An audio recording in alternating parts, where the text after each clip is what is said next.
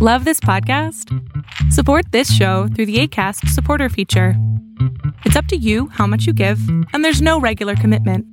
Just click the link in the show description to support now. When you're ready to pop the question, the last thing you want to do is second-guess the ring. At BlueNile.com, you can design a one-of-a-kind ring with the ease and convenience of shopping online. Choose your diamond and setting. When you find the one, you'll get it delivered right to your door. Go to BlueNile.com and use promo code LISTEN to get $50 off your purchase of $500 or more. That's code LISTEN at BlueNile.com for $50 off your purchase. BlueNile.com, code LISTEN. This is Nayland, and you're listening to Why Are People Into That? You can check out more at whyarepeopleintothat.com.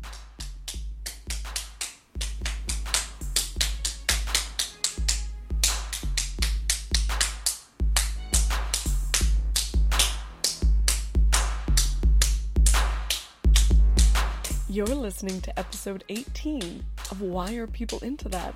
I'm your host, Tina Horn.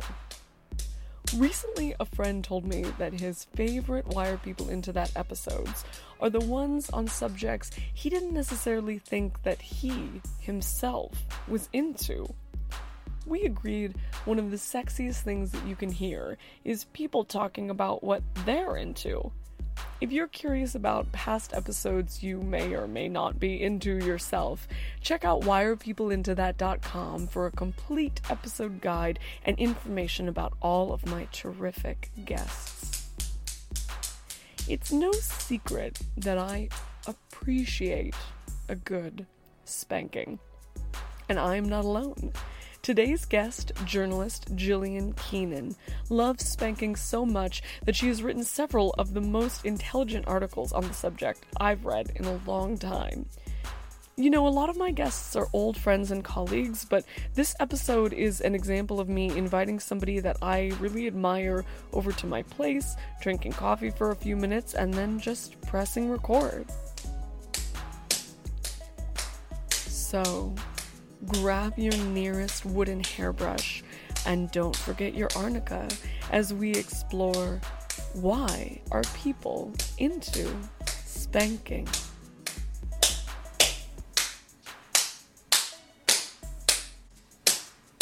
Hi Jillian, how are you? I'm doing well. How are you, Tina? I'm really great. I'm so happy to have you on the show.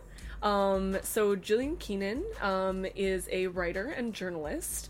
She's been published in the New York Times and the New Yorker and the Washington Post and a lot of really, really, really great stuff about sexuality, especially on Slate.com. Just a really long, impressive list is on your website, which it's Gillian NYC, right? Yep, that's it. Cool. So I definitely urge people to check out her writing. I first became familiar with your writing when you wrote a piece called "Is Kink a Sexual Orientation?" on Slate, and then HuffPost Live did a segment about it, and they asked me to come on and be a correspondent, and I said yes, and then I was like, okay, now I'm also going to read the piece, and you know, I was going to do it anyway, but then that piece was really thought-provoking and really well-written, and, you know, there's a lot of malarkey about sex, particularly kink, out there, and I just thought that piece was like something new under the sun. It was so good, and thank you. Yeah, I really enjoyed it, and then I started reading your other stuff, and I saw your Modern Love piece was about, and the New York Times from a while back was about spanking, and then you'd written other stuff about spanking on Slate, and I was like, well, we gotta get her over here to talk about spanking. But before we do, something that I noticed when I was looking at your website is that you're obsessed with Shakespeare, and I too actually am totally obsessed with Shakespeare, and I would love for you to start just talking about that, because you're writing a book about Shakespeare and sex, right? And global sexuality, is that what you said? Even better than that, it's a book about Shakespeare and spanking. Yes! I just, when I meet people in certain more conservative environments, I say that it's a book about Shakespeare and global sexuality. Nice. But- Okay, so that's the website spin. Yeah, that's the website spin. That's the official spin. If I meet people in a professional capacity, it's about Shakespeare and global sexuality. But between you and me, and everyone listening to your show, it's about my two obsessions, which are Shakespeare and spanking. Oh my god, we're gonna get along great. That's funny to think of global sexuality as a code for spanking, because maybe I should start saying that to people when I'm, what are you into? What's, like, your favorite king? Oh, it's global sexuality. I mean, to be honest, it is, it's not totally inaccurate to say that it's a little bit about global sexuality. Yeah. For a while, years ago, I used to live in the Sultanate of Oman. Oh, cool. Yeah, which is a very conservative Islamic country. I mean, it's cool that's so fascinating that you lived there. Yeah, it was a fantastic experience. I love Oman. But while I was there, I ended up doing a project, which is going to be a pretty significant part of my book, where I used Shakespeare as a vehicle to chat with Omani women about their romantic and sexual lives. Wow. Because Oman is so conservative and so religious that talking about sexuality is very, very taboo. So, for example, arranged marriage is very common in Oman. Most young women have arranged marriages, often with a cousin.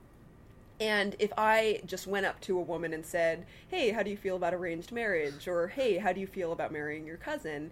They would, without exception, say, oh, I don't have an opinion about that. I don't really think about that. Yeah. Just because those conversations are so taboo. Right. But what I found throughout the course of this work was if I came up to a woman and said, so, hey, this girl, Juliet, she has to choose between Romeo, who she loves, and Paris, who her parents chose for her. What do you think? Did she make the right decision? Then they would really open up, because it's safe to talk about Shakespeare. I wasn't really asking them about arranged marriage. I was asking about Romeo and Juliet. And because they felt so safe, they would open up and say, oh gosh, Juliet's an idiot. Everything ends so badly because she should have listened to her parents and married Paris. It's like my cousin. And then they would tell me personal stories because they felt comforted by the fact that we were just talking about something as safe as Shakespeare. Yeah. So that's going to be a big portion of my book too. It's like, are you on Team Leo or Team Paul Rudd? Exactly. I love that. That's beautiful to think about the way that stories can be a universal language, especially stories that are so fundamental or elemental as Shakespeare stories. He's been translated into more languages than any other book except the Bible. So I really think that Shakespeare has become a language, like you said. Another book of stories open to interpretation. Exactly. Yeah. What's your favorite play? Gosh, it kind of ebbs and flows with the seasons. I could tell you current favorite today, and I might have a different favorite next week. Yeah. But I'll say that pretty consistently, Othello is a tragedy that I love, and As You Like It is consistently one of my favorite comedies. Yeah. But they all have special places in my heart for different reasons. Absolutely. Do you have a favorite, Tina? It's true. You kind of have to pick a favorite comedy and a favorite tragedy. I really love Much Ado About Nothing. Yeah, I was that's a good one. I was in it in high school, so I think that's part of it. But I love Beatrice and Benedict. They're such great. That's such a great love story. And tragedies. The first one that comes into my mind is Titus Andronicus, but I think that's just... It may be because of the Julie Taymor movie, and also recently there was a production at the Globe in London where people were, like, puking and fainting. Yeah. There's something about that I love that play... I love that people think about Shakespeare as this... something you can talk about in polite company, something that pretty much everybody needs to acknowledge is really great, some of the greatest literature ever made, et cetera, et cetera. It's, or it's sort of high-minded and difficult to understand, and, but then you've just got this gruesome, macabre story of And it's super dirty, too. Oh, yeah. Sometimes when I tell people I'm writing a book about Shakespeare and spanking, or Shakespeare and global sexuality, depending on the company, I get kind of funny reactions, and people say, how does that fit together? And I want to say, what are you talking about? The man buried cunt jokes in his plays. Literally, he hid the word cunt inside them. And I think one academic counted the number of different words that Shakespeare uses throughout the canon for vagina. And it's a shockingly high number. I forget what it was, but it was something like 78. Like, the man found 78 different words for vagina. Well, I mean, it really is filled with puns and double entendres, and sometimes because they're not in the context of the common colloquial way that we speak now, sometimes it's harder to tell, but the second that you really start reading it or studying it, or that you're in a play and you realize sometimes the meaning of the double entendre is in the context as well, and all of a sudden you're like, this is very bawdy. Yeah, a lot of the dirty sexuality of Shakespeare gets lost today, but certainly in his own life, his audience would have picked up on it. Yeah. So I like to think of Shakespeare as a kind of really good, really dirty soap opera that is fun and juicy and, as you said, gruesome sometimes. Yeah, that makes total sense. Can you give me an example of a play that has spanking explicitly in the text? None of the plays have spanking explicitly in the text, or at least in a sexual context. There are a few that have allusions to physical violence against children or wives. Sure. But not in an erotic context. I'm thinking of Taming of the Shrew, but maybe that's just because of Kiss Me Kate. Yeah, in Kiss Me Kate, which is based on Taming of the Shrew, there is a spanking. Right. But I think it's really important to note that in Taming of the Shrew, there is emphatically no physical violence. Interesting. A lot of people talk about Taming of the Shrew as an example of an abusive relationship. They think that Petruchio abuses Kate, or that the play is somehow an assault on women. Yeah. I see it totally differently. I have a whole chapter about Taming of the Shrew. Each of the chapters in my book will be a different play. Oh, cool. But I think it's really important to emphasize that there is no physical violence between them in Taming of the Shrew. But I do think that there is a kinky character in the canon, not in Taming of the Shrew, in another play. But I guess people will have to read my book to find out which one. Oh, shit. Okay. Well, I'm going to read it. That's... God, I'm thinking of so many. You're thinking through the characters and wondering who it might be. I mean, I have some theories, but I also don't wanna blow it, because I think that's brilliant. I think that people should just go get your book. And it's HarperCollins is putting it out. Yeah, it'll be released in 2016. And it's so long. I know. Well, I have to write it first. I've only written about a third so far, but it's essentially going to be a bibliomemoir. Cool. Where I look at how my sexual identity influenced my understanding of Shakespeare, and how my very long, very intense background with Shakespeare influenced my understing of my sexuality. Wow, that is very crush-worthy, I have to say. Hopefully it'll turn out well. Yeah, I'm very excited about it. So that brings us to the reason that I brought you here today, which is, I was on a podcast called The Massacast recently, and it's great. You should totally listen to it. I should. Or perhaps be a guest on it. The host was asking me, somehow the subject of, my personal favorite fetishes came up, because, I try to talk about things in general terms. I'll give an example, but I can be protective of my privacy, and also not wanting to make it be so much about my desires. But the one thing that I can never resist talking about is spanking. And he said, "Oh, well, who are you going to have on the show to do Why Are People Into Spanking?" And I was like, I don't know yet. I'm going to have to find somebody whose writing or education or speaking on the subject just really says something new that I haven't heard before. And then I started reading your pieces, and I was like, she's the one!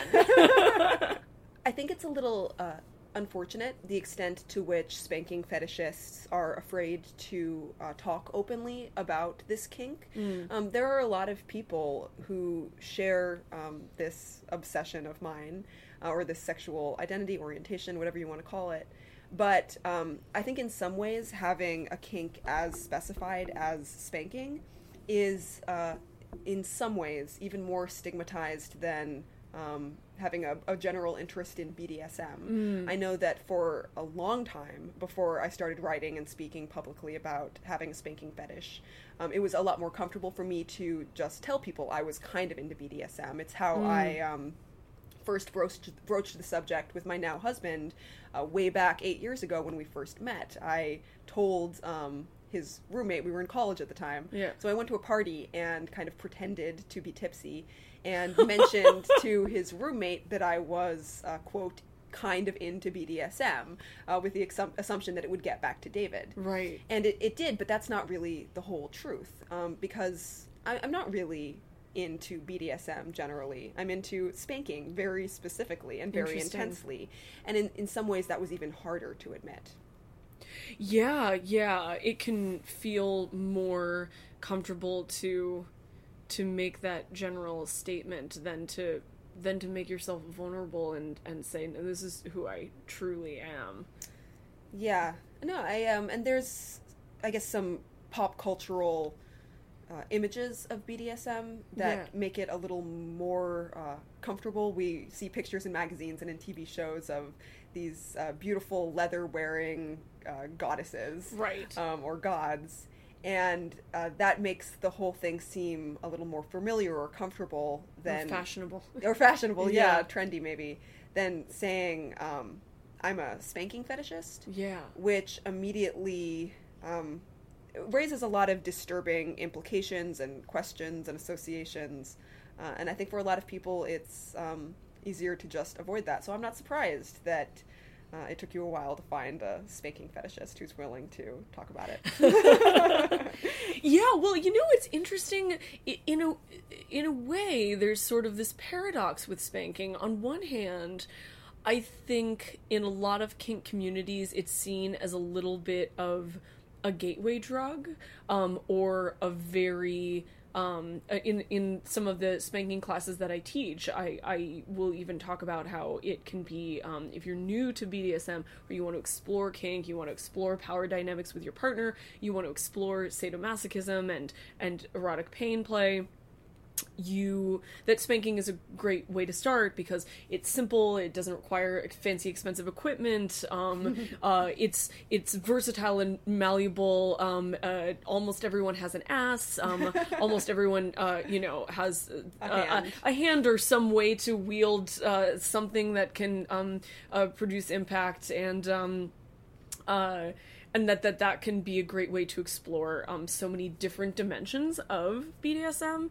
and that it can be very romantic and sensual or sexual. It can be foreplay for sex, but then it can also be some of the most severe and intense domination, submission, and sadomasochism that you can experience. So in a way, it's sort of this...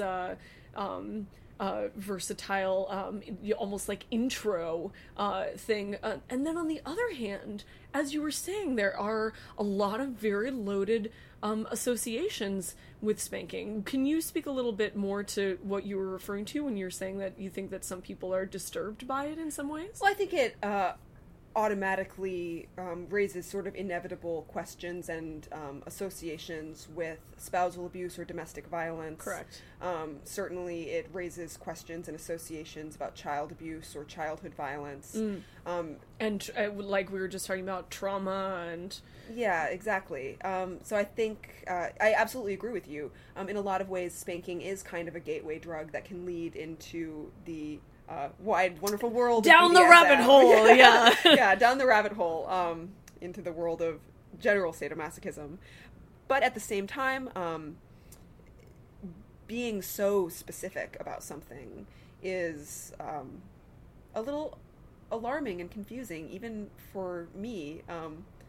Who the heck thinks about spanking every day? Who the heck wants to read stories about spanking every day? Well, I do. Yeah, but me too, honey. Why the hell am I into that? Yeah, why the hell are you into that? It's a good question. Yeah. Do you want to speak to that a little bit about some of the thoughts that you have had since that time about... Why the hell am I into this? Exactly. I think... Ask me again in a week, and I may have a different opinion. Yeah. But right now, after thinking about this for years and years, and speaking about it since I've started writing openly about my spanking fetish, this is what I believe right now. Yeah. I believe I was born kinky. Mm-hmm. And I think that some people are. As I've said, I think that kink is, in my case, a kind of orientation that I was born with.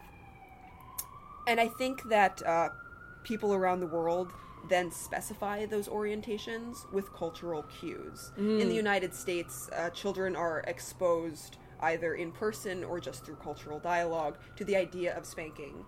And if you're born with an inclination towards domination and submission or a BDSM-like dynamic, I think it makes sense that a lot of Americans from an early age pick up on spanking as a way to express their innate orientation that draws them towards BDSM type dynamics. Like, not to interrupt you, but you're starting to fantasize maybe about something that, put in more abstract terms, would be about power exchange or punishment and discipline, and the associations or the concrete manifestations of those things that you start to reach for are, like school teachers, and, more powerful position of a school teacher or a parent or a governess or a babysitter or somebody, domestically, exactly. Doing something punitive to someone who they have power over, usually someone younger than them. Exactly. So I don't think I was born with a spanking fetish. That would be way too specific, I think, to be an orientation I was born with. But I think I was born with a submissive orientation, let's say. And then from a very early age, spanking was something that was presented to me by our culture as a way to express my submissive orientation, which I think explains why there are so many spanking fetishists in the United States. And in the United States, that's often specified with paddling. Yeah. Whereas in England and the UK, there's a lot of caning. Caning. It's all about caning. Oh, man. And in other parts of the world, I think I see people specifying their innate dominant or submissive orientations by what their culture presents them with. So I know for certain that I was kinky by the time I was 5 years old. I certainly wasn't aware of any erotic element to this. Yeah. I knew that I did things throughout my childhood of which I was deeply, deeply ashamed. As I wrote in the New York Times piece, I used to look up the word spanking in the dictionary, and I get hundreds of emails from people who say that they did the same thing. I loved reading books like Tom Sawyer, and Roald Dahl's Boy, and other books that include spanking scenes. Yeah. A lot of people have written to me about looking through comics, like comic strips, for sort of surprise spankings. I think we call them startles, moments when you're startled by a spanking reference in pop culture. Yeah. I did all of that. Even, I've never written about this before, except in my book, but when I was as young as 5 years old, and this is like a super weird and embarrassing even thing to admit. Yes, lay it on me. And I think this, again, explains why it's so uncomfortable for so many people to talk about having this kink or this fetish. Because even for me, who is so open about it and writes so publicly about it, I get a little uncomfortable and weirded out by my own life and my own experience as I think about these stories and share these stories. But when I was 5 years old, my friends and I used to play house. What little kid like you do doesn't? And I remember there was a boy in my neighborhood. We'll call him Tommy. And every time we played house, Tommy insisted on being the mom. And he wanted to put on lipstick and, slip his tiny feet into high heels that were way too big for him. And I can't make assumptions about Tommy, Sure. but we've long since lost touch.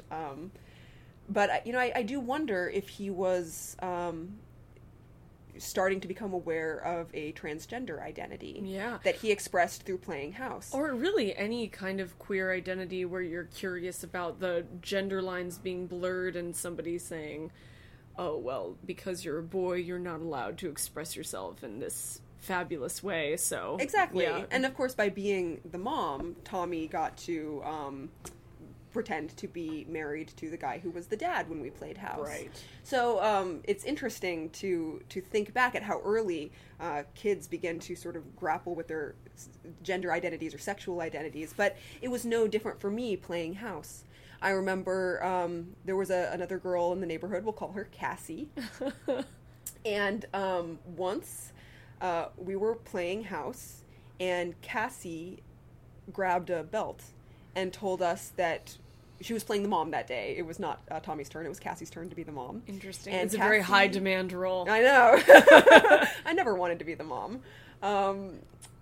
I wanted Cassie to be the mom because one day Cassie grabbed a belt and told us that we were behaving very badly and she was going to punish us.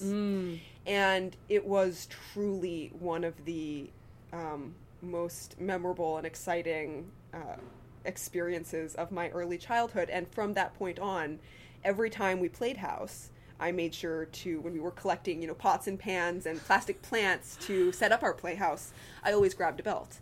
And I always... No house is complete without one. No, I mean, you gotta have it. And you were like, excuse me, just so you know, I've been very bad today. Yeah. I always tried to push the dynamic of house in that direction. And it happened a few times that we played this way. And again, I've lost touch with all of these people. I don't know if Cassie was grappling with a dominant identity. Yeah. Or I don't know, and this harkens back to the... frightening and disturbing implications that I mentioned before. I don't know if Cassie was maybe grappling with some trauma that she experienced at home. Right. I can say that I was absolutely never spanked with a belt as a child. Yeah. So that wasn't a real life association for me. Yeah. But it may have been for her, which if so is, a tragedy.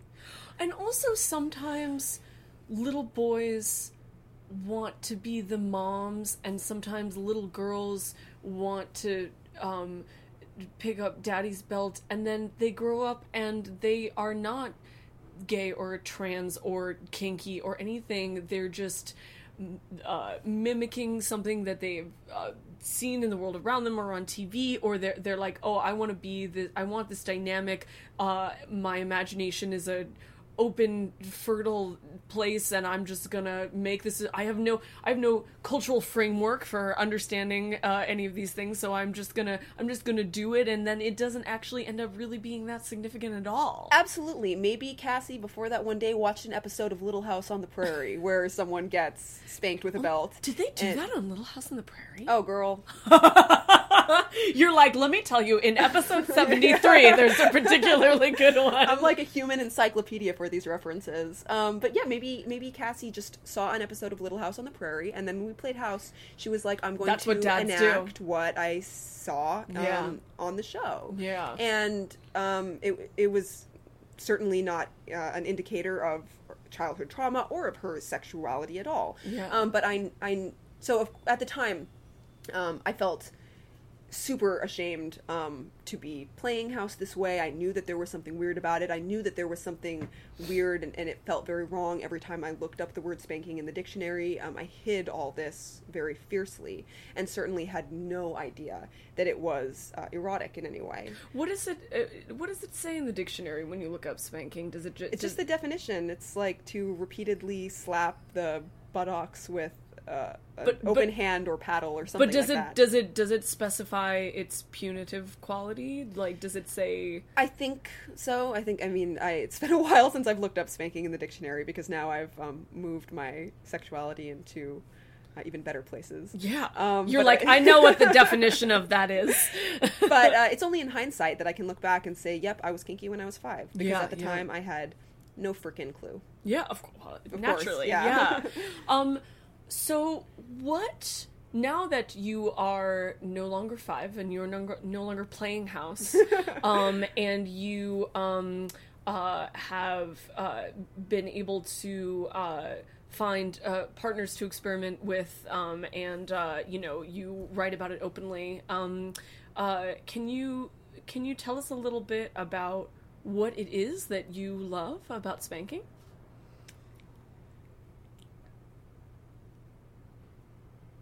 It's a good question. Or we could even frame it as, what is there to love about spanking? Like, let's say you're talking to a friend and they say, I know that you're kinky, I've read your articles, and I really want to explore BDSM, and I'm not really sure where to start, but I was sort of thinking about spanking, so can you tell me, like, why I should do that, or why I should even go there, like, on it with a date or with a partner, or... Definitely. That's an easier question to answer Cool. than why do I personally love it. I think that I personally love it just because I'm satisfying some kind of orientation. But what is there to love about spanking? There's a lot. Yeah. I think a really fundamental one for me and for a lot of people is trust. I think for dominants or tops, there's something really powerful about having someone trust you enough to submit to you that way. Oh my god, absolutely. And from my side of the coin, the submissive side, there's something really powerful about trusting someone that much. Yeah. And loving someone so much that he or she, and from now on I'll use the pronoun he because I'm married to a man. Sure. There's something really powerful about trusting and loving someone so much to let him hurt me, and trust that he won't take it too far. Yeah. So trust is a big part of it. As I wrote in the piece you talked about on HuffPo Live, or no, different piece. I'm getting my stories mixed. As I wrote in another piece, there are physiological effects to spanking. I loved your description of that. Can you talk about that a little bit? It is super interesting. And something that, when I do have vanilla friends or non-kinky friends who have asked me about spanking, this is something that can apply to everyone. You don't have to have an innate kink or any kind of psychological fog to work through to enjoy spanking, because there are physiological reactions to spanking that are consistent with every person. Right. First, I learned this. My husband's a doctor. Convenient. Yeah. So one day I was thinking about spanking, as I tend to do, and I looked through one of his anatomy textbooks and asked him about this, and learned that there's a blood vessel in the pelvic region called the common iliac artery. It's when blood rushes to someone's butt, it rushes down the common iliac artery. That's why butts turn red. That's why butts turn red when they're being spanked. It's because blood is rushing to that region. But the artery splits. Half of it directs to the butt, and the other half directs to the genitals. Interesting. Yeah. So when someone is getting a spanking, blood isn't only rushing to their butt, it's rushing to their genitals, which is the same thing that happens during arousal. It's genital blood engorgement. And I can feel that process happening when I'm being spanked. Also, spankings often provoke a release of oxytocin in people, which is a sexual arousal hormone. Also, if you look at diagrams of nerve tracts in the spinal level, you'll see that in the S2 and S3 spinal levels are the nerves that stimulate both the butt and the genitals. And some scientists have speculated that those nerves can crosstalk and stimulate one when the other is provoked. I'll say that I've got... I've been speculating about that, too. I'm no doctor, but I don't mean to be glib. This is such interesting information. It is, and I think this explains why I have a few dominant friends who are married to vanilla partners. And that can be a tricky situation. Of because course. If you have a desire to spank your partner, but your partner doesn't share that kink, right. They have to tread carefully to make sure that the non-kinky partner can tolerate whatever amount of pain, or find a way to enjoy it. Find a way to balance it out. Yeah. But I've as I said, I've got a few dominant kinky friends who have let's say, vanilla partners who have come to love being spanked, Right. even though they're not kinky, just Right. because they experience these physical arousals. I got an email the other day from a man who said that his wife has come to love being spanked because she feels blood rushing to her clitoris in a way that it otherwise doesn't. And I can say that without getting too crass. Please be as crass as you want. Yeah, definitely.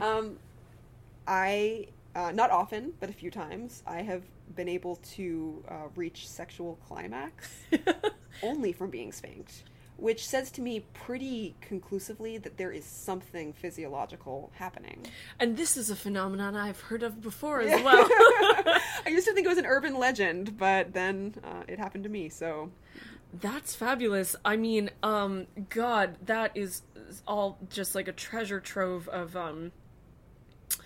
of information, and it really just makes me think about the fact that, you know, I definitely came to spanking as you were describing from the perspective of the eroticism of a power dynamic and punishment, and the physiological aspect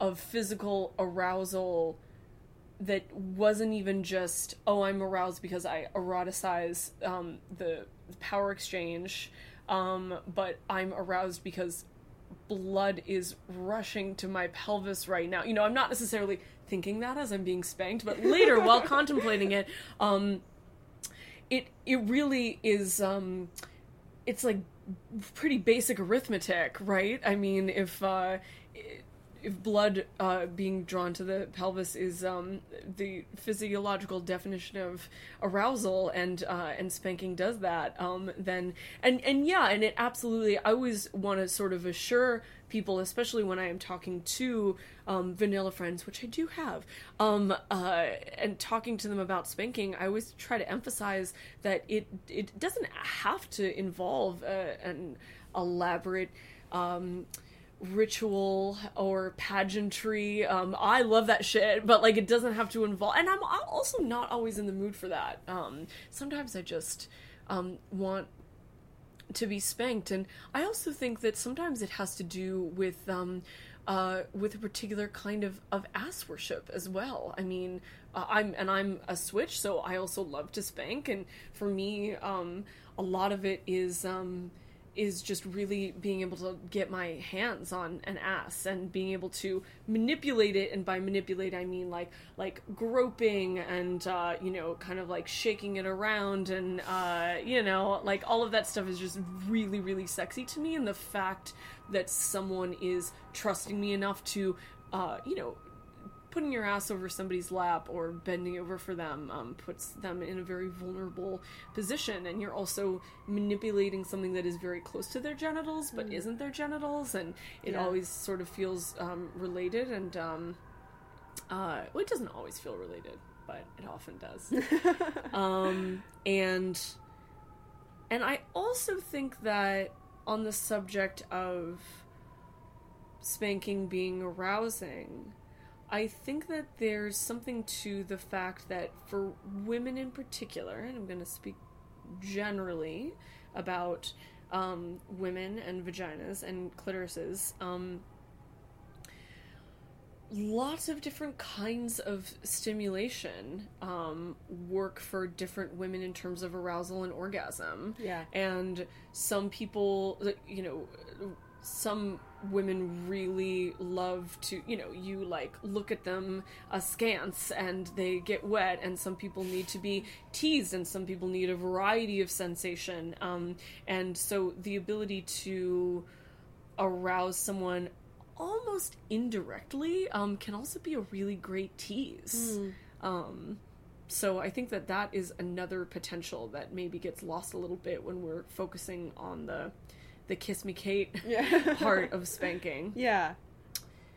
Do you have tips for that hypothetical person that we were talking about earlier, who is curious about spanking and isn't quite sure where to start? Let's start with a bottom, like somebody who is interested in being spanked, but they're not sure how to bring it up to a date or how to bring it up to a partner. I think that there's a lot of different ways to broach the subject. People who are brave and who are seriously interested can always consider making a profile on FetLife, right? Where people with different kinks can connect. But if someone is more of the OkCupid type of guy or gal, they'd rather keep things kind of simple. I think that people just need to talk to each other. And I don't think this is specific to spanking or kink or any kind of minority sexuality. I think that people just need to talk to each other about their sexual desires and their sexual interests. There's nothing shameful about it, and there's nothing frightening about it. I think that's where love lives. It lives in that kind of honesty and candor and disclosure.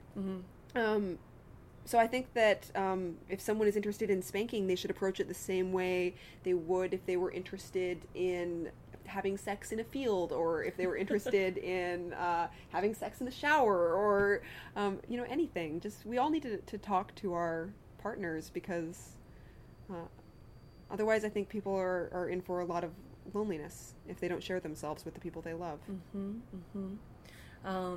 Do you have advice for tops or bottoms who have fantasies about spanking but feel conflict or guilt around sort of the implications of it being anti-feminist for a woman to be spanked by a man, or not wanting to quote-unquote hurt their partner, or not wanting to enact a corrupt power dynamic with their partner? Yeah, it's a good question, and I've gotten some really heartbreaking emails from young men who are becoming aware of dominant sexual inclinations, who really suffer from the political implications of it. I remember I got one email that broke my heart from a guy in college, and he wrote, I'm getting a little choked up just thinking about it.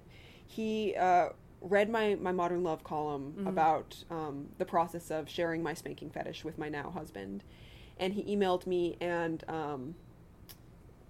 he felt the need to say, 10 times in his email, I'm not abusive, I'm not one of those, wife beaters, I really am not that kind of guy. But he had been really traumatized by the fact, he wrote, that when he was in high school, his father, who he wrote... Ryan Reynolds here from Mint Mobile. With the price of just about everything going up during inflation, we thought we'd bring our prices down. So to help us, we brought in a reverse auctioneer, which is apparently a thing. Mint Mobile Unlimited Premium Wireless. How to get 30, 30, bit to get 30, bit to get 20, 20, 20, bit to get 20, 20, bit to get 15, 15, 15, 15, just $15 a month? Sold! Give it a try at mintmobile.com/switch. $45 up front for 3 months plus taxes and fees. Promo rate for new customers for limited time. Unlimited more than 40 gigabytes per month. Slows full terms at mintmobile.com. Is a psychiatrist, found some of his spanking porn, right, and made his son enroll in domestic violence programs, and which is horrible. And he felt really deeply disturbed by the fact that in his fantasy life he spanked a woman. So I tried to reassure him that there are hundreds of thousands of women who will relish a guy like that, who dream of a guy like that, and there are hundreds of thousands of submissive men who would relish a guy like that if they're gay, or a woman like that if they are heterosexual. And I just tried to tell him that it's okay, but it's hard. I think in a lot of ways dominant men have the hardest time because of those really disturbing implications, and my heart goes out to them. Yeah, I mean, I think that that also that submissive women can deal with that sort of that same guilt and confusion in the sort of inverse way. You know, if you are a strong, independent, feminist woman and you have fantasies of being submissive, it doesn't really matter if you're being submissive to men or submissive to women or submissive to whoever, that having sexual fantasies about being submissive can be really confusing, because we don't, I think, talk enough about the ways that sexuality can be such a metaphor, and such an allegory, and that sometimes our desires are the opposite of our politics or our, you know, in real life identity, just for that reason. Yeah, it took me a long time to detach my sexuality from my politics, because I am a fierce and outspoken feminist, and someone who has believed in and campaigned for gender equality since I was a teenager. And for years, it was very hard for me to reconcile my erotic fantasies with my politics. And it doesn't help that there are people out there saying, oh, spanking fetishists or female submissives have just internalized patriarchy or internalized gender inequality. That's such a condescending thing to say. I mean, also, maybe, like, we live in this fucking world and, like, we internalize it somewhat, and then we I mean, everybody internalizes it. Yeah. I've got news for you. Everybody internalizes racism, everybody internalizes misogyny and sexism, because this is the fucking oppressive world that we live in. But actually, yes, and channeling it into sexuality, in my experience, is one of the best outlets for struggling with all of that horrible oppressive bullshit that is put into you by virtue of growing up in America, growing up in the West. Absolutely. And again, that's nothing shameful. It's healthy, I think. Yeah, I agree. I saw that on Twitter you were asking people to email you about this podcast or about this subject. Did you get any interesting questions or suggestions? I had, several emails that said, because I asked them to answer the question, spanking, why are you into that? Yeah. Since that is your theme. And many, many of them said, because I was born this way, they share my feeling that it is an innate inclination that they've grappled with since childhood. But other people said that there's something about the kind of dangerous aspect of, there's nothing literally dangerous, but there's a perceived danger about spanking that they said they liked. Several people mentioned the trust aspect. One submissive man who I email with often and am friends with on Twitter wrote, because it feels fucking good. Yeah. Yeah, I mean, sometimes it's as simple as that. It feels good, and if you, just like with virtually anything that we talk about on the podcast, if you are aware of and in touch with your fantasies, and you're able to negotiate and create, what Conor Habib and I were talking about this sort of drawing the circle, within the circle, the circle of consent and the circle of sort of bringing people's desires and boundaries together, then you can play with all of those things and just say, like, oh, well, it feels good, so let's do it, and we'll leave the patriarchy on the outside of the circle. Yeah, I mean, as long as things are consensual. Yeah. What the hell do the politics matter? Here. So there was something really fascinating in your Slate piece, is kink and orientation, that you were also talking about on the Savage Love cast, about the sort of almost semantic brain puzzle of, well, if kink is an orientation, then that might mean that it might supersede or come a higher or lower on a hierarchy of gender orientation, and that it also might be something that you were inclined towards beyond sexuality. I was just talking to Stephen Elliott, who's going to be in an episode, Wired People into Submission, who was talking about how his orientation is pretty much towards all of the kinky things that he likes, and he could sort of take or leave the sexual element of it, sexual as in, you know, penetration and orgasm. And so I'm curious about, you were saying that you realized that you weren't bisexual or queer so much as you were attracted to dominance, and that the gender of the person was ultimately irrelevant to you. Yeah, as I wrote, for a long time I self-identified as bisexual because I did and still do experience attraction to people of both genders. But in recent years, as I started talking about kink more and writing about kink, and becoming more in touch with my sexual orientation, I realized that it's not quite accurate to say that I'm attracted to men and women.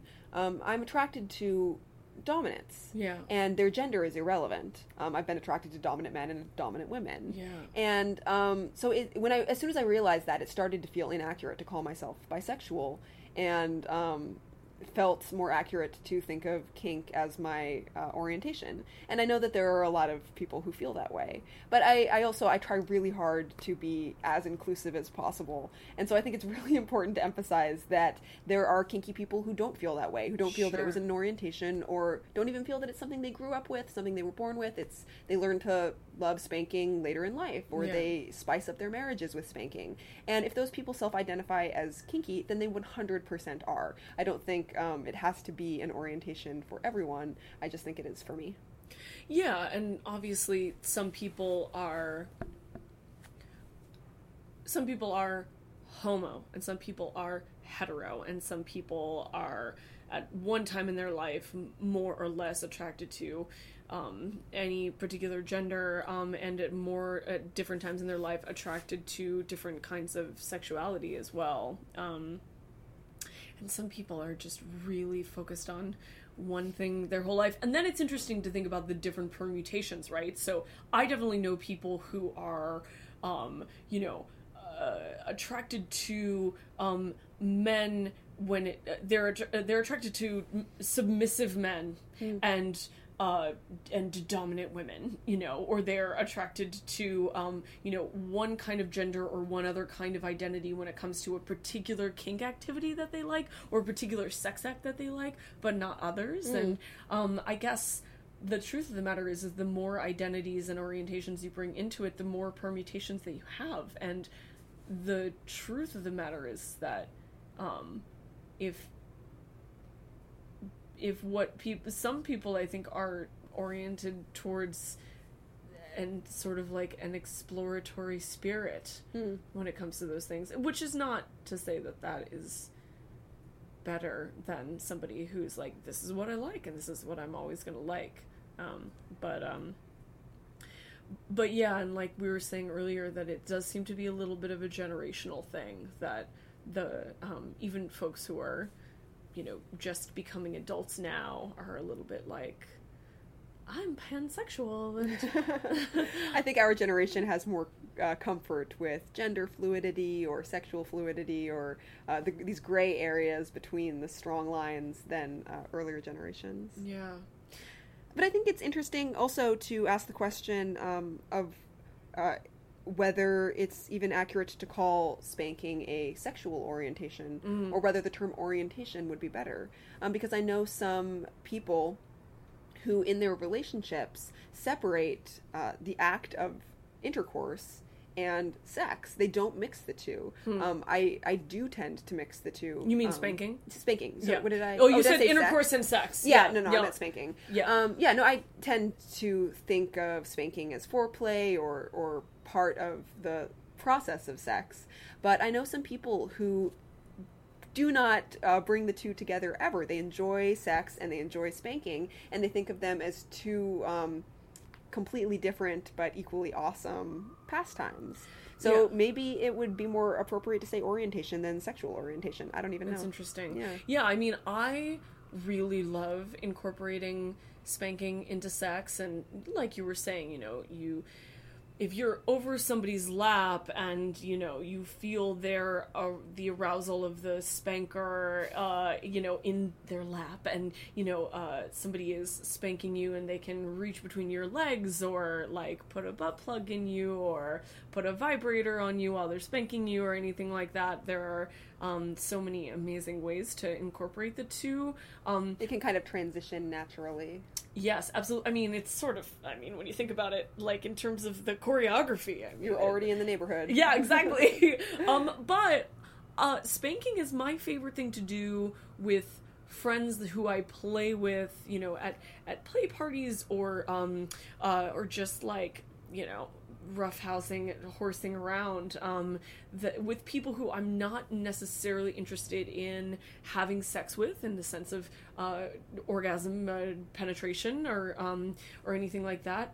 But spanking is just a really fun thing to do with friends, and it in those cases, it might not be arousing to me so much as, you know, I might experience a lot of what I like about being a masochist, the catharsis and release of, you know, an endorphin rush of consensual erotic pain, and sort of sometimes the teasing power dynamic of a friend spanking you, and or knowing that they really like to do that and giving them that, and vice versa. Also, as a top, you know, it's fun to. It's just kind of the same as, like, I can remember being young, like, in my early 20s, and, like, going to when I first started, like, drinking, you know, with guy friends, and, like, after a few beers, we'd just start beating each other up, you know? Like, that was just fun to be like, no, keep punching me until I bruise, you know? And it, for some reason, that feels connected in my mind, where it's like, oh, well, we're just, like, horsing around and having fun, and hurting each other in a way that we know is consensual and isn't damaging, you know? It's not about hurt, like, I want to actually destroy you or ruin you, although the threat of that can be sexy, but more like, I want to see what a body can do. Yeah. You know? For many people, including me, spanking is a perplexing mix of sexual and asexual. Interesting. Sometimes I feel like I could go longer without sex than without spanking. Oh, without question. Interesting. Yeah, no, And I mean, like, a week. No, but I mean, like, when I really think about, like, if I had to, for, like, a year, give up one or the other. I mean, it's just me, but I think a lot of people would be, like, horrified. My husband is vanilla. So that's interesting. Yeah, so I saw that in your article, yeah. That you talked about that a little bit. So, his enjoyment of our sex life is based on intercourse and other more traditional sexual activities. So I want him to be happy and satisfied. So, just speaking hypothetically, because in practice, I would never go without sex for a year, because I would feel that I was depriving my husband of what he enjoys. But in detaching him from this, if I had to go either a year without having sex or a year without being spanked, there is no question that is the easiest thing to answer in the world. I would go for a year without sex. It's like asking me if I would rather go for a year without oxygen or go for a year without red wine. I mean, I like red wine, but I need my oxygen. Oh man, that's a hard one for me. No, I think spanking is oxygen in that metaphor. Wow, that's amazing. I really need it, Tina. Well, I mean, I know the feeling. Yeah, I know the feeling. Sometimes I start to get cranky and I don't realize why, and it's because I need to get spanked or to be spanked. For me, have always been a switchy, versatile person where pretty much everything that I like to do as a top, I like to do as a bottom, and vice versa. And sometimes I crave one or the other, but a lot of the time it's just the activity itself that I really am craving and obsessed with. But that's really interesting. I mean, it also seems like, and this is not about you, I'm thinking more hypothetically, it seems like for some folks, there might be, spanking can be something that maybe they're monogamish with their partner, where they're monogamous in terms of sexuality, but they might, play or have spanking dates with other folks, and that could be potentially something that is like worked out between people. Where, again, this is not like, I'm not saying like I think I want to know if you do this or I think you should do this, but I feel like I know folks like this, and I think that I know lots of monogamous couples who play with people outside that relationship. Yeah. I'm monogamous. I'm pretty fiercely monogamous. In fact, that feels more central to my sexual identity than even the fact that my husband is a man does. But when I first wrote the Modern Love article, and he and I were kind of navigating the fact that I have this really intense, all-consuming sexual obsession that he doesn't share. Yeah. We had some conversations about whether I should play with dominant people outside the relationship. In fact, this was a few years ago, but I remember we had a conversation where I said, this spanking kink of mine is so strong that I would even be totally happy playing with dominant women only. Yeah. So I was like, would you feel comfortable if I played with some dominant women? I thought that maybe he wouldn't feel threatened if I played with people of a different gender than his. So it's something that we talked about and considered, but ultimately, I decided that I don't need to play with anyone else. I don't want to play with anyone else. To me, spanking is really linked with love. Yeah. And it's so intimate. It's so intimate. Again, it doesn't have to be, and sometimes it's really great for it to be casual. And I was just at a party this weekend where some of my friends, it was their 6-year anniversary, and the dominant partner had a bunch of us spank the other partner as like a celebration of that, so that was like a fun friend thing. It can totally be physical, but it can also be just the most but for me it's intimate so expression. Intimate, and I don't think I could do it with anyone other than my husband. I don't think I'd be satisfied by it. And that was, when we had that conversation when my Modern Love article first came out. That was like 2.5 years ago. Since then, we've settled into a sexual dynamic that really works for both of us, and I'm very satisfied. But there's nothing wrong with people who explore their kink outside of their relationships, as long as everything's above board and consensual. It's awesome. Yeah, absolutely. But something that, speaking of the intimacy of spanking, something that surprises a lot of people, because I write about sex, is that I've only had 2 boyfriends in my life. And I've only had sex with 2 people in my life, and I've only been spanked by 2 sexual partners in my life. And for me, it's just a really fiercely intimate thing. Yeah. Well, I think it's really beautiful. It's a very beautiful example of a dynamic where one person has a very strong kink desire that the other person doesn't share, but because of intimacy and love and trust and compassion and all these other things that I'm hearing from you and that I've read in your pieces, that it's something that you can share, and it doesn't have to be like, well, you need to develop this fetish and share it with me. It's, here's something that I love and need, so let's do it together. I think it's a healthy process. As I said before, all partners should be talking about sex and their sexual interests. And speaking with David, my husband, about my sexuality provoked some more candid conversations about his sexuality. After I wrote the Modern Love piece for the first time ever in our 8-year relationship, we shared each other's erotica. Awesome. He showed me an example of his pornography, and I prefer written erotica, so I showed him examples of some stories that I read. Do you know Shadow Lane? Shadow Lane. Of course I know Shadow Lane. I've never been to their party in Vegas. I've never actually been to a play party. I tried to go once. There was a spanking party in downtown New York, and they invited me to come. It was, again, right after my Modern Love article came out. And I thought, okay, I'm a public spanking fetishist now, so I should go. This is the next step. I need to go to a spanking party and embrace my new role as this public spankophile.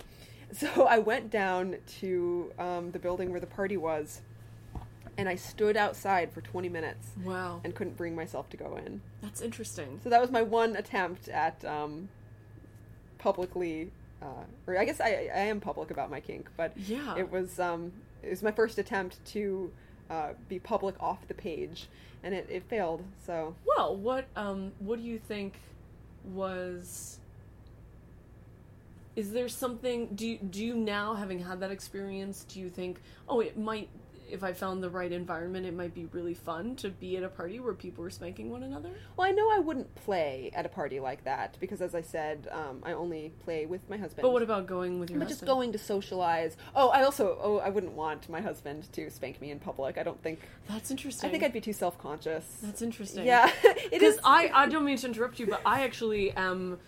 I've found that I am more of an exhibitionist about spanking and being spanked than I am about sex. Interesting. And that took me a really long time to admit that I actually really don't get off on or feel very comfortable having sex in public. But when it comes to spanking, I'm like... It's I don't know, there's something about the theatrics and the sport of it, and maybe just a lot of confidence in my ability to take it, to dish it out and take it, that is super fun and exciting to me. I think any exhibitionistic streak I have is only expressed through my work and my writing. I kind of expose myself in my articles, but I don't think I could expose myself in real life. Yeah, well, that's really interesting. Yeah, it's a little bit hypocritical, I realize, to write about this, but then be too scared to walk into a simple party with like-minded people. I mean, I don't think it's hypocritical. I think that comfort and boundaries are the same as desire, and you don't actually need a reason for a boundary, or you don't owe anybody an explanation for a boundary. And it just, like, paradoxically, you can be a strong feminist and enjoy being submissive and being punished. You can be someone who speaks very openly, intellectually, politically, in your career about something, and then not feel comfortable doing it. I think you're okay. If we're good on time, I would love to ask you if you have any opinions about spanking role plays. Like, do you have any perspective on them, or like how they can, again, going back to sort of the advice dynamic, like, do you have any advice for a good place to start for somebody who wants to do a role play that wants to do a spanking scene that involves a role play or some kind of dynamic of discipline or punishment? Yeah, I mean, I think I feel like a one-song jukebox here, but you gotta talk to your partner and be really honest about it, and it's so damn hard to do. But if you're with the right partner or partners, they'll be non-judgmental and they'll listen, and everyone has their own sexual fantasies and sexual desires. And if you are brave enough to take the step and share your sexual fantasies, then hopefully your partner or partners will share their sexual fantasies with you.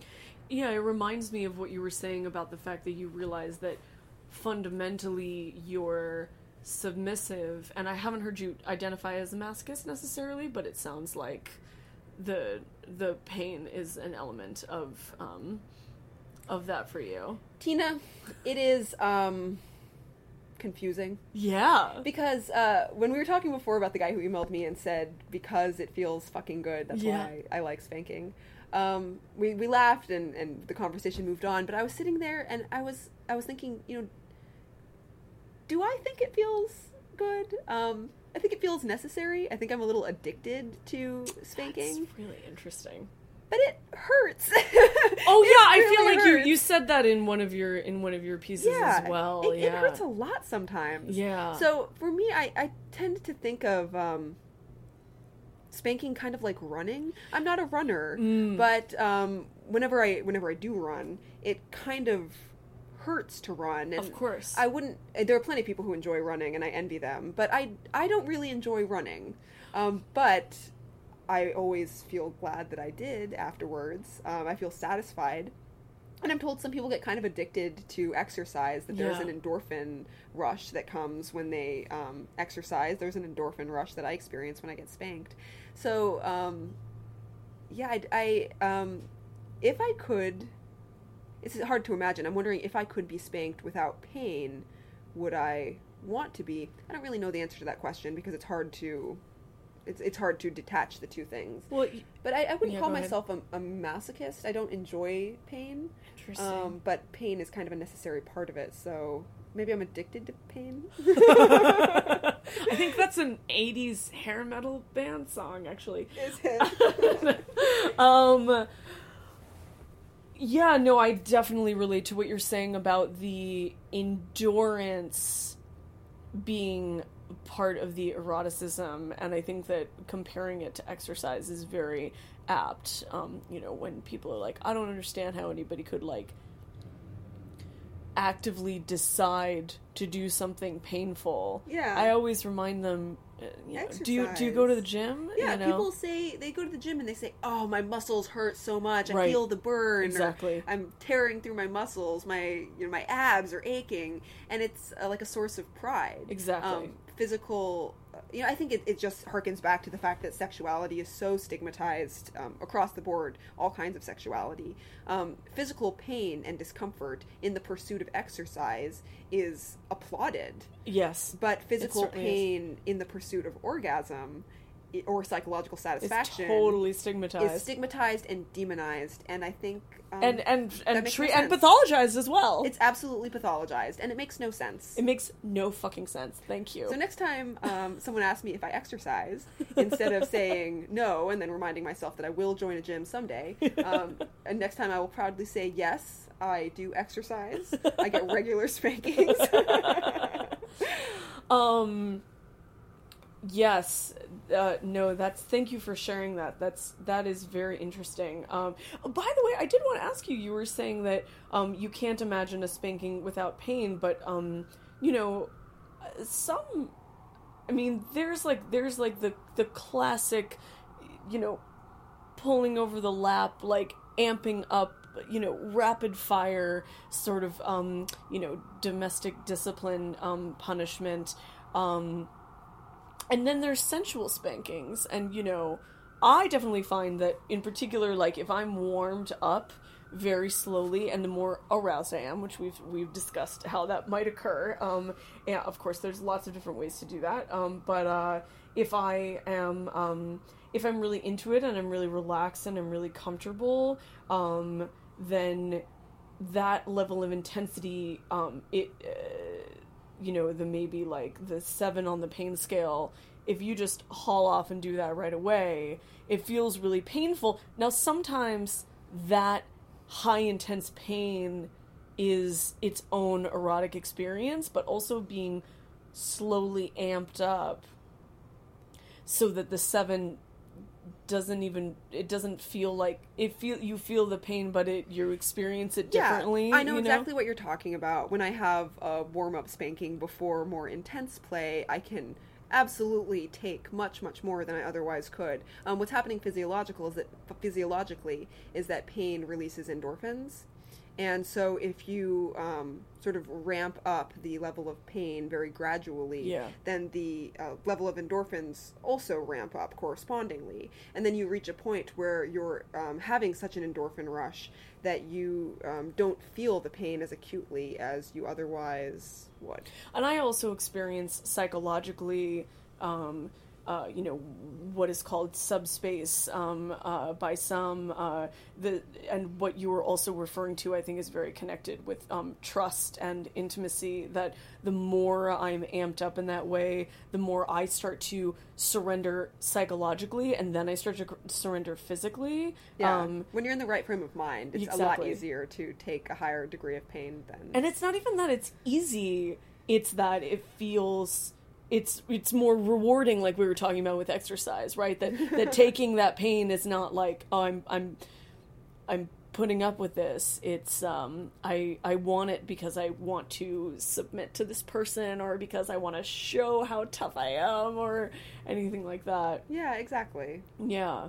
I also experienced, I wonder if from your physiological research, if you have insight into this, I found that when I was a professional when I was a professional submissive, I had a lot of spanking clients, and some of my best, in fact, all of my best clients over the years were spanking tops. I think partially because, we had a rapport and something very deep and genuine in common.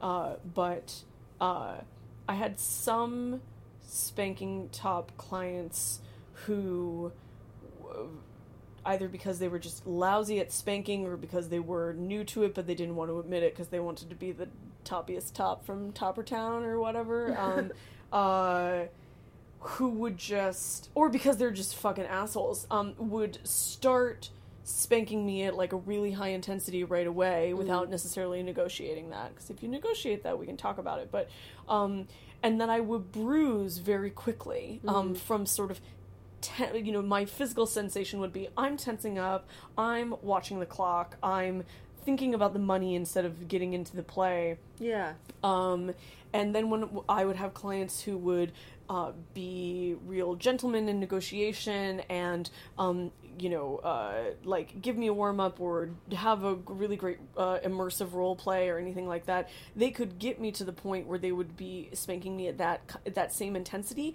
and I wouldn't bruise. Yeah. And I always felt that was very strange. Like, I could feel physically that I would be bruising because my body was so tense. I always felt like it was kind of an interesting, like, mind over matter thing, where I could be taken to much more prolonged, intense physical endurance by people who had established trust or eroticism or professional respect, and that it wouldn't leave marks. Of course, marks are okay if they're negotiated and can be fun and a source of pride. I don't know if you feel that way, but bruises are so sexy. I'm glad we're on the same page about that. When I get a spanking and don't bruise, I'm kind of disappointed and pissy about it. Interesting. Have you experienced that? Well, it sounds like you, I mean, my perspective, of course, coming from, like, playing with a lot of strangers in a professional context is different from your experience of monogamous intimacy. But have you had the experience of sort of different kinds of spankings giving bruises in different ways? Well, certainly different implements leave different kinds of bruises. But, I haven't had the experience of being spanked by someone I didn't trust. Yeah. So I haven't had... lucky. Yeah. I am lucky. I haven't had the experience that you described of tensing up and waiting for it to end and resisting. But I just want to say that those experiences may have been unpleasant, but I feel like they also taught me a lot. You know what I mean? I'm sure. Yeah. They make perfect sense to me because, after all, the brain is the most important sex organ. That's right. So if your brain isn't digging it, then I am not surprised that the rest of your body wasn't digging it either. Yeah, yeah. So yeah, bruises are great, huh? And even when you were talking about how the blood is drawn to the area and the pink and then the red and then the more intensity of, different colored bruising, like, man, that is so fucking hot. It's hot to have it, but it's hot to watch it happen, and yeah. Bruises are beautiful, and to me, I said this to my best friend once, and she's a very sort of proper woman. So when I made this comparison, she was like, no, don't make that comparison, that's terrible.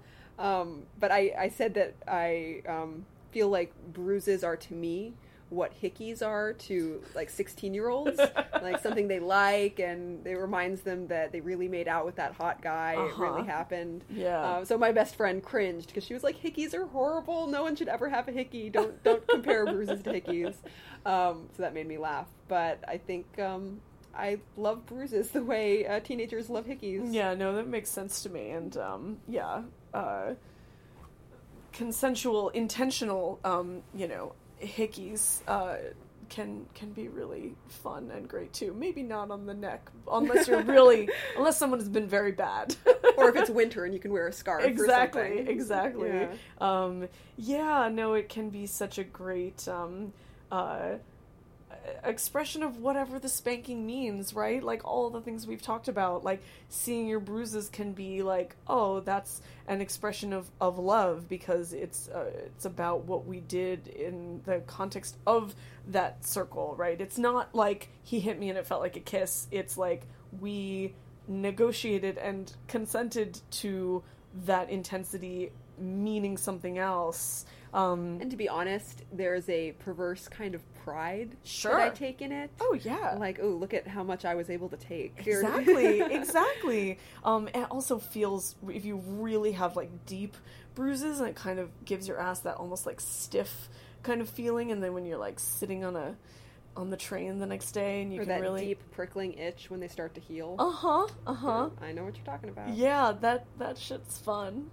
It's fun to give that to someone. I always like to suggest when people are in long distance relationships and they both like spanking or other kinds of impact or corporal play, that giving someone those kinds of deep bruises is a way of feeling close to them when you're far away. Yeah, the relationship or the physical proximity of a relationship might not last, but the bruises will. So if someone has to get on an airplane and go to a faraway city for work or something. Exactly.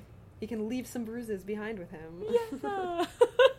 Well, on that lovely note, thank you so much for coming over and talking about my favorite subject. I feel like we covered so much ground. Yeah, it's my favorite subject too. Yes. So thanks for having me. Well, I'm sure this will be the first of many talks about spanking.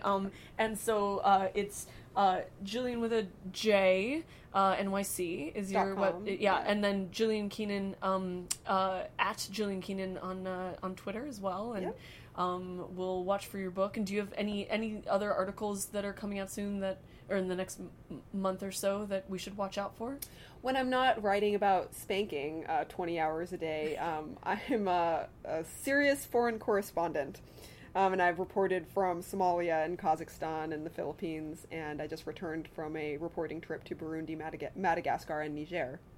So I have a piece coming out about Burundi in Foreign Policy magazine in the next few months. Great. I am about to write a piece on Niger, and after that I guess I'll write about Madagascar. So if people have had enough spanking talk, they can always check out my foreign policy work.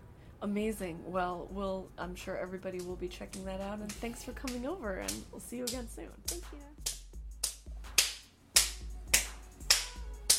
I went poking around SmittenKittenOnline.com to find spanking-related stuff, and wouldn't you know it, I found paddles, movies, books, and more on this juicy subject.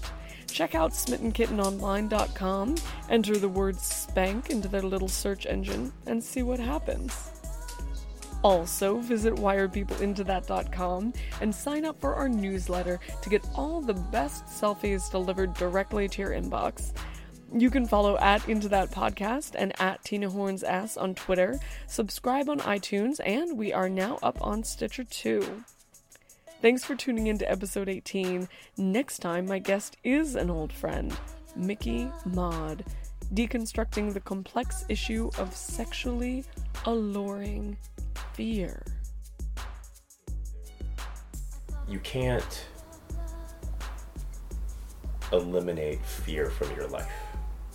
It's never going to be something that you're able to do.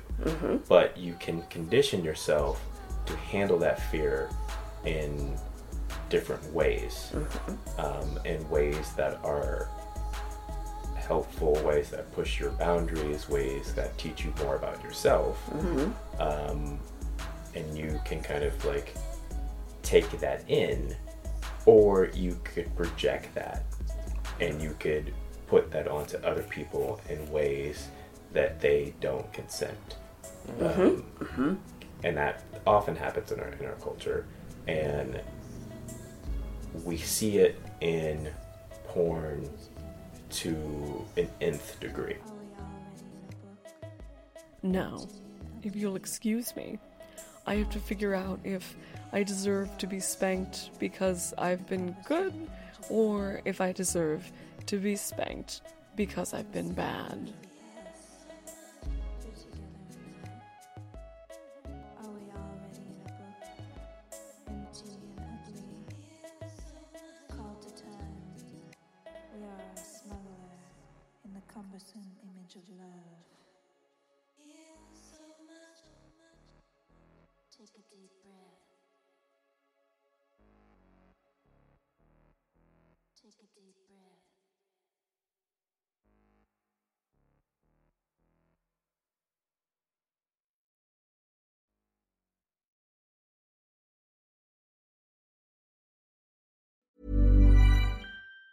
Ever catch yourself eating the same flavorless dinner 3 days in a row? Dreaming of something better? Well, HelloFresh is your guilt-free dream come true, baby. It's me, Keke Palmer. Let's wake up those taste buds with hot, juicy pecan-crusted chicken or garlic butter shrimp scampi. Hello Fresh. Stop dreaming of all the delicious possibilities and dig in at HelloFresh.com. Let's get this dinner party started.